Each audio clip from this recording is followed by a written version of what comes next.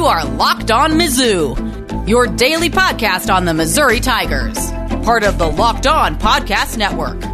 Your team every day. Hey, all you true sons and daughters. I'm John Miller, your Mizzou mafioso, and your fairly depressed central scrutinizer of Missouri Tigers football and basketball. And yes, after being ranked 10th in the country in the Associated Press, your Missouri Tigers have now lost 3 games in a row after falling 80-70 to the Georgia Bulldogs tonight. And, well, congratulations to all you toothless Georgia fans down in Athens with your overrated chant, by the way. That's one of my pet peeves in college basketball. Way to undercut your own top 25 win, by the way. Congratulations, Georgia fans. I've really never understood that particular logic. But you know what? Congratulations also goes out to my friends at betonline.ag who, quite frankly, had the total down to 150 by game time, and well, it was exactly 150. So congrats to them on all their push bets. But unfortunately, not a lot of congratulations to give out to the Missouri Tiger basketball team tonight, though certainly a couple guys with the last name Brown played some pretty encouraging basketball tonight. But you know what? I got to put a lot of this game on our head coach, on the head of Cuonzo Martin. Because quite honestly, when you have a 13-point lead in the second half, and what is not completely a must-win game, obviously, but Missouri was up 48-35 under 16-minute timeout. Unfortunately, this is the moment where Mark Smith picked up his 4th call. And it was ridiculous, too, which is all too typical of these charging violations. But you know what? We actually needed Mark in this game because he was actually knocking down shots and playing pretty good offensive basketball, at least for the first 25 minutes of the ball game. But regardless, to then score 22 points for the final 15, 16 minutes of that basketball game against what is a truly porous Georgia defense is totally inexcusable. And I think a lot of it broke down to Cuonzo Martin's inability to recognize what was working for Missouri and the inability to go back to it consistently. Honestly, over the next 4 minutes, I really thought the officials started to take over the game a little bit too much. And certainly you can blame Missouri and give Georgia credit if you want as well. But the bottom line is, by the time there was 13 minutes left in this basketball game, Missouri had already picked up its 7th foul, and it just seemed like that dynamic had gummed up the works for Missouri. On the defensive end, Georgia was getting whatever it wanted, and a lot of those fast break opportunities, well, they just dried up as the game went along because, frankly, Missouri was taking the ball out of its own basket far too often because Georgia was scoring at such a high clip. But getting back to Parker Brown and his offensive game, not only was he hitting shots on the inside early, he seems to have a nice connection with Kobe Brown as well. Some really pretty basketball, as Damian Fishback said at one point, with Kobe cutting and receiving a pass from Parker for an and one. You know, again, just a nice connection there. Part of an 11-0 run by Missouri. Parker to Kobe once again puts Missouri up by 5. And the best part of that particular play to me was the first time, well, it was a cut off of a low post look from Parker. But this time, Parker set a screen, got the ball pretty much by himself at about the free throw line. But instead of settling for a jump shot or hesitating in any way whatsoever, Parker put the ball on the floor and attacked the rim. But when he saw 2 guys jump at him, he made a great little dump down pass to Kobe for a wide open shot. So to me, obviously, and then later in the game, down the stretch, Parker knocked down a 3-pointer as the shot clock wound down as well. So basically the point I'm trying to make is Brown showed quite the versatile offensive game there. Parker Brown, that is. And Kobe Brown, on the other hand, was much the same. He certainly showed a very versatile back-to-the-basket game as well. He got 15 shots in this game, but, Parker only got 3. And honestly, I wanted to see him just be involved more in the offense, especially just setting those high screens. Georgia had a lot of problems defending him because, again, like we saw, he can do a lot of different things off of that high screen and roll. He can dive to the basket, punish you in the paint. He can catch a lob, although not as high of a lob as Xavier Pinson likes to throw him, especially tonight. My goodness, does X like to completely overestimate Parker's leaping ability, his very strong leaping ability, by the way. But yeah, throwing it off the shot clock is probably not advised. But again, Parker can punish you in the paint. He can punish you by passing the ball kind of in that middle area, that Draymond Green area, I like to call it, when you're sort of left alone at the foul line as a roll man. And he can pick and pop and knock down a 3 too. So to me, that kind of versatile player, especially at his size, that's something that the Tigers really needed to take more advantage of in the second half, especially when the offense started bogging down quite a bit.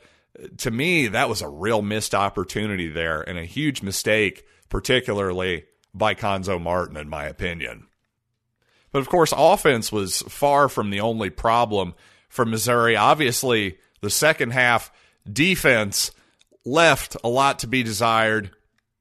And I want to get into more depth about what the problem is with the Missouri defense currently. But first, let's talk about RockAuto.com. And one reason to repair and maintain your cars is to save money on more important things like, say, your mortgage or your power bill, which, quite frankly, if you're living in Missouri, is probably going up this month. A lot of cold days out there. So instead of spending 30-50% more on your auto parts, well, save that money, use it on that higher gas bill this month by going to rockauto.com, finding the cheapest parts for your vehicle you possibly can with their easy-to-navigate website. So go to rockauto.com and see all the parts you can possibly imagine for your vehicle and write Locked On in their How Did You Hear About Us box so they know we sent you. Amazing selection, reliably low prices, all the parts your car will ever need. rockauto.com. I've got you covered with everything you need about the Missouri Tigers here, but what about the rest of sports? Well, now the Locked On Podcast Network has you covered there with Locked On Today, hosted by Peter Bukowski. It's all the sports news you need every morning in under 20 minutes. Subscribe to Locked On Today wherever you get your podcasts. And in my Scouting Georgia Basketball episode earlier today, I talked a lot about ball screens involving Sahvir Wheeler and a lot about how I thought Missouri would defend said ball screens.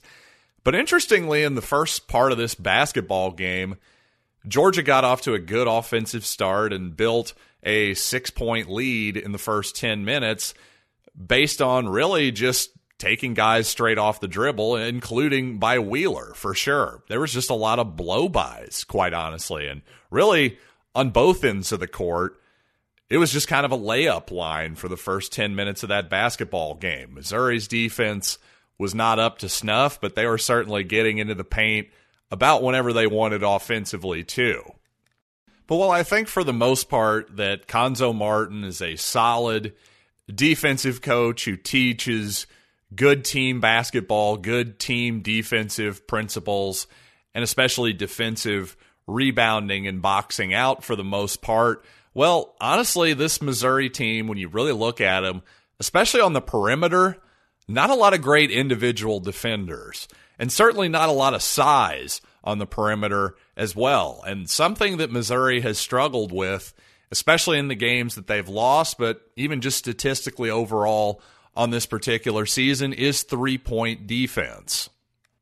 A lot of Missouri's problems, to me, defending the three-point line actually do come back to just a lack of size on the perimeter. They don't have those closeouts, just aren't as effective when you have guys who are 6'2" or 6'3" closing you out versus guys who are 6'7" in that range. It's just as simple as that. But of course, at times, Missouri doesn't necessarily play the big man who pick and pop all that well either. I think it all sort of factors in. But of course, you could say tonight that, well, if Jeremiah Tillman, who to me is Missouri's best player, I know some people have argued for Drew Smith, but to me it's clearly Jeremiah Tillman. He's the most valuable player on this team at both ends of the court. You just take the totality of his game. But the point is, a lot of people make excuses and say, well, gosh, if Tillman was there, Missouri's defense would have been better tonight. And it might well have been. I totally understand that. But frankly, for as much crap as Parker Brown has gotten for his defense, certainly tonight he wasn't a minus, I don't think. I think overall, in fact, he was average, if not a plus defender in this particular game. Now, sometimes Parker can get over-muscled on the inside. That wasn't really a problem tonight against the Bulldogs. He's certainly a good help defender. He's certainly a good weak side shot blocker. There's no doubt about that. And while there have been times that certainly Parker has been taken advantage of defensively, for the most part tonight, I didn't think that was the case. Now, one time late in the game, he definitely got switched onto Severe Wheeler, and he looked for Drew Smith to switch back, ends up backing off Wheeler by about 5 feet from the three-point line. Drew did not switch. Needless to say, Wheeler knocks down a big three. Obviously, that was a bad defensive miscue there, but overall, I thought Parker did pretty well on the defensive end of the court, held himself up quite nicely, even just putting the shot blocks aside. Even regardless of that, I think he held up okay, and certainly, to me, he needed more action. He needed to be more involved offensively in this particular game. Also, defensively, I think you've noticed the last couple games that Missouri really does miss Javon Pickett on the perimeter, just his energy defensively and just ability defensively, even more importantly. He's just not the same guy with that ankle injury right now. Clearly, he's not playing as many minutes or just having the same impact, unfortunately, that he had up until that point because, well, he had been playing his best basketball, I think, in January and maybe early February. So it was too bad to see that happen to Javon. You know, obviously Missouri's had a lot better injury luck this season than they've had in the past 2 or 3 years, to say the least. But, you know, kind of a low-key injury there to me that has definitely hampered the Tigers a little bit. But even though the Tigers ended up losing by 10 in this basketball game, boy, there was just some real simple execution on multiple plays that could have made the difference in this basketball game, and I want to break down some of those plays for you. But first, a word from our friends at betonline.ag. And yes, dang it, if I had just waited a little bit longer to record my podcast, I would have at least gotten a push out of that over bet tonight. But you know what, as we'll get to here, just some simple execution. Make a couple layups, Mizzou, and suddenly I actually have a winning bet there. Not that I'm bitter or anything, but you know what? If you think you can do better than this here podcaster in terms of placing your bets, well, there's only one place that has you covered and one place we trust. That's betonline.ag. So don't sit on the sidelines anymore. And most importantly, don't forget to use the promo code LOCKEDON when you sign up for a free account and fund your account for the first time. Again, use that promo code LOCKEDON for a 50% welcome bonus with your first deposit. How can you beat that? BetOnline, your online sportsbook experts. March Madness is a few months away, but the future of the NBA is on display right now. Get a head start on next year's draft analysis by subscribing to Chad Ford's NBA Big Board podcast. Draft guru Chad Ford has his first big board of the year out with profiles of Cade Cunningham, Jalen Suggs, Evan Mobley, and many more. So subscribe to Chad Ford's NBA Big Board wherever you get your podcast. And while Parker Brown certainly had an encouraging game, he did miss a really easy shot in the first half that obviously would have made a bit of a difference. And you know what? Javon Pickett missed an easy layup, frankly a wide open layup in the first half, with Missouri leading 32-29. Then Mitchell Smith early in the second half blew a putback, quite honestly. But really even worse than that was just some horrible decision-making by our point guards at times. Xavier Pinson had a terrible turnover at a time when Georgia was starting to close the gap. Well, they had more than closed the gap. They just completely eliminated the gap after this horrible turnover that led to a direct 2 by the Bulldogs, tying it at 53, about halfway to go in the second half. And then even worse than that, quite honestly, while Drew Smith certainly is a nice player, he played a nice game today, sometimes he's just a little bit casual with passes, and he did it at a really inopportune time for Missouri tonight, trailing by 6, obviously, still with a chance to cut it to a one-possession game, make it a decent ball game.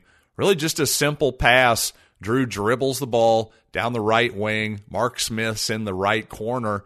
Just kind of a casual, one-handed with the right-hand pass that's intercepted by Georgia. I honestly don't know what he was even doing there. I don't know if he was expecting Mark to come to the ball there or what, but that was just a lazy pass in a dangerous spot and frankly in a spot that it's not as though that pass was going to lead to anything good either. If anything, that was a spot where Smith could possibly get trapped by Drew's man or somebody else's man, considering the relative lack of space that was happening on that play. Also in the second half, another thing I noticed defensively, well, it was hard not to notice, right? But Georgia just consistently in transition on the fast break, getting wide open three-pointers in the corner, and they were knocking them down too. Give them credit. But, I think at a certain point, if you're Missouri, make these guys finish the ball in the paint. Make them pull up from 10 feet, because obviously making them kick out to wide open three-point shooters in the corner was exactly what Georgia wanted. But while certainly this undermanned Missouri squad with Jeremiah Tillman out and with Javon Pickett struggling a little bit because of injury, you got to give them a little bit of the benefit of the doubt in some ways, because obviously this is not perfect circumstances, but that's for the players. When it comes to Cuonzo Martin, I'm sorry, I just have a hard time giving him the benefit of the doubt on this one. This is now 3 losses in a row for Missouri, and this one was the most inexcusable.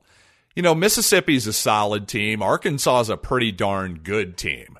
But Georgia, I don't know, man. This is not a good Georgia team, and defensively in particular, it's kind of an abominable Georgia team. So there's really no excuse for Missouri not to be able to close out that game, especially up 48-35 with 15 minutes to go. That's when you as a coach need to understand what your team's doing well, and you need to be able to put them in a position to win that basketball game. And for whatever reason, I just thought Cuonzo was unable to do that this evening. Now, quite honestly, you're looking at a Missouri team that's reeling a little bit, having lost 3 in a row, a team that will certainly fall out of the top 25 now. It's net rankings, it's KenPom rankings, all looking a lot more mediocre after the last week and a half of quite mediocre basketball here for Missouri. So, unfortunately, while we got a couple nice performances from the Brown brothers, the brothers from another mother, other than that, not a lot to write home about this performance by Missouri. And finally, one thing I said, well, there's really no excuse for Missouri to lose the rebounding battle in this game. And quite frankly, there is no excuse. And Missouri lost the rebounding battle 34-31.